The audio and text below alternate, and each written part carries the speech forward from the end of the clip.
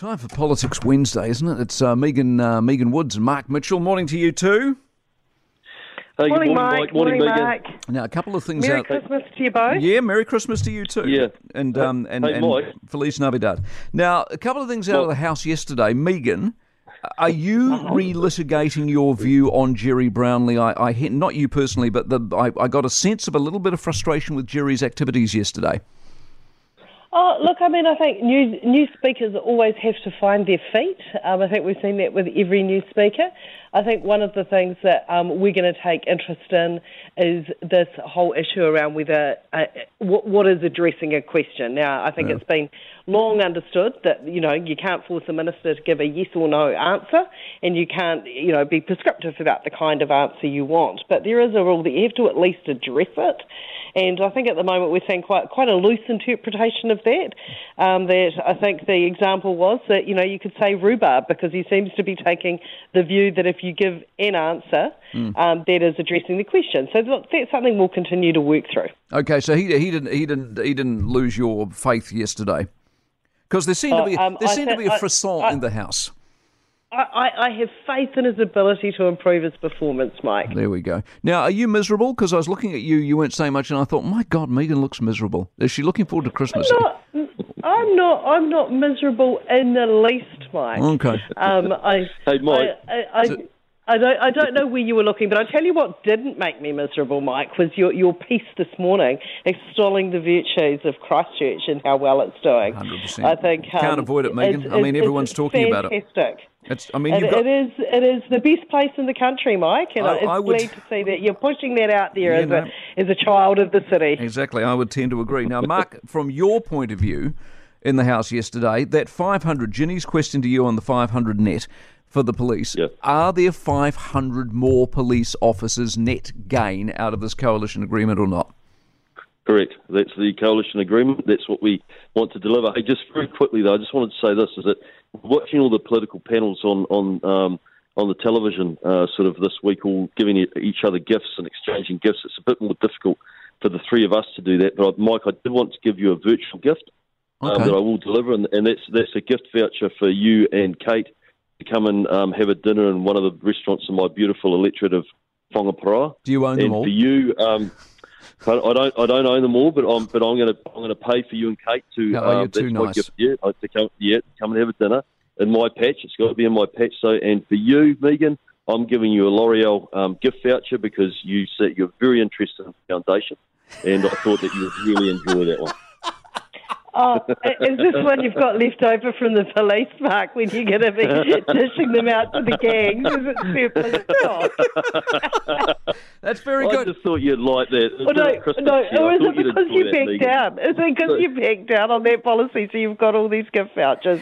But look, I will take that in the spirit of giving, Mark. Thank you. We're a government that doesn't back down on anything, Megan. But very quickly on the numbers. So are they wearing makeup? I thought you'd given up on the gangs wearing makeup. So, Mike, coming back to the numbers, what I would do is I would invite the Labor Party to ask me the same question, because that's the question you're talking about is the primary question that came to me from Ginny Anderson as the outgoing police minister. Yes. And they asked me about the ratio, the 1 to 480. They hadn't finished doing the work on the 1 to 480, and they had underfunded it. And as an outgoing government, this just shows how poor they are. They should have been across the detail. They weren't. I gave them an answer that they didn't like. And of course, the Speaker was going to support me on that. Okay, but the problem with that answer, Mark, is that work was underway and the funding was there, and it was certainly in our costed budget as well. So I look forward to reading in detail and forensically the line items and the mini budget when Nicola Willis puts it out and checking that is 500 net. Okay, just reassure us now, Mark. So because I couldn't understand why she kept asking the question if she didn't get it. It is 500 net gain over what we have now, right? Yes? Correct. Good. Correct. Okay, well, that's sort of... Megan, for you, Winston had a crack at Marsden, so he's obviously one of those people who feels that you could have done more to save Marsden. Do you have any regrets around that? Look, I mean, it was a commercial decision by the company. Yeah, but you could have involved yourself more. Isn't that true to say? It would have been hundreds and hundreds and hundreds of millions of dollars. To do that, for the government to do it. I mean, of course, we looked at it. It was a question we had to ask.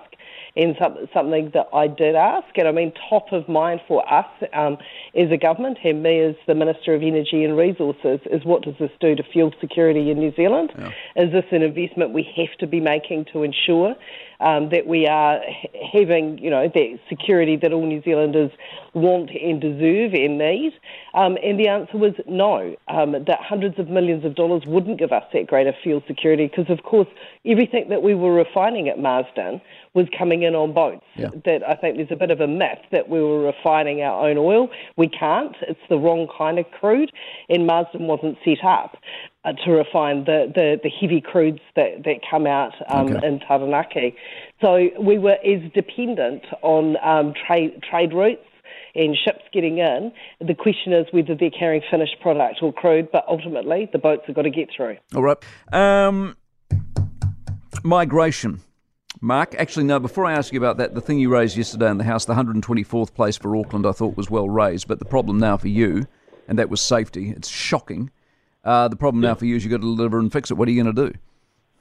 Oh, look, so in the expectation, you would have seen that we're very clear about getting resources and numbers back out onto the front line, and that includes seeing police officers back on the beat.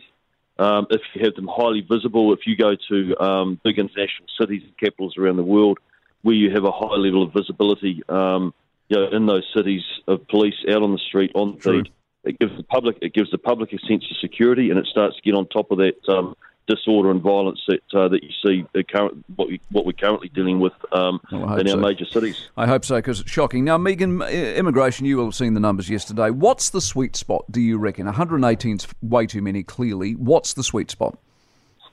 Yeah, and I mean, it's right, there is a balance to be had, but I think we're seeing a pretty sharp U-turn from Christopher Luxon and National on this. So, of course, we had a chorus for several years telling us to loosen migration setting. The number that we saw in terms of the latest figures that have come up, of course, there are a lot of pent-up demand over a period when the borders were closed and the need to both bring in people for workforce requirements, but also there had been a bit of a stay on some of the family categories as well. So there's a bit of catch up on that.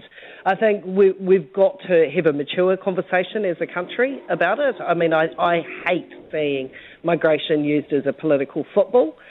We've got to make sure that we've got the housing and the infrastructure for all the people that we're asking to come and make their home in New Zealand, and we want to make sure that it's a good place for them to settle, and we've got to make sure that we've got infrastructure investment. Yeah, but what's the number? Is it 70? Is it 50? Is it 12? Is it?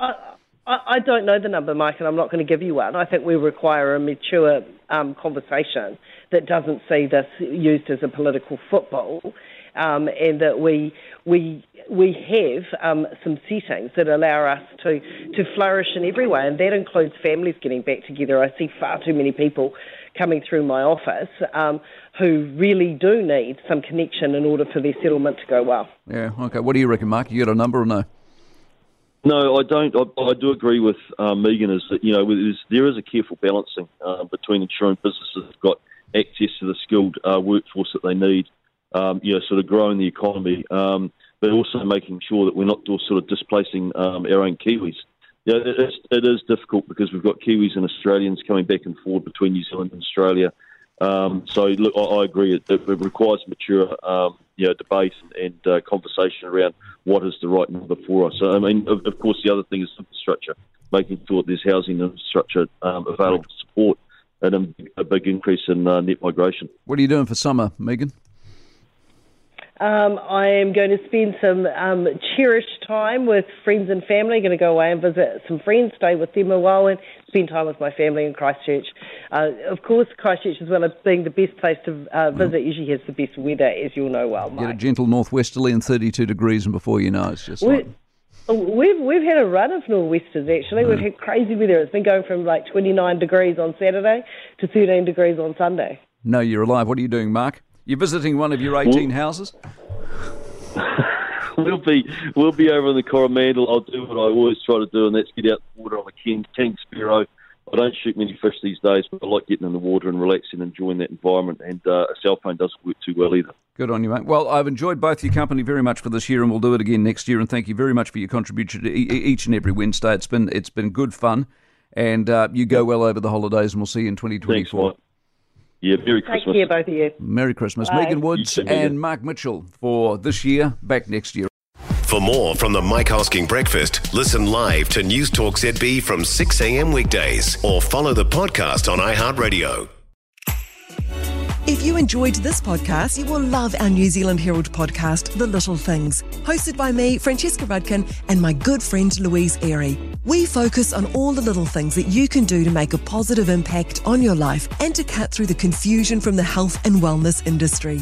Join us every Saturday to hear from the experts for all the tips and advice you need. Just search The Little Things on iHeartRadio or wherever you get your podcasts.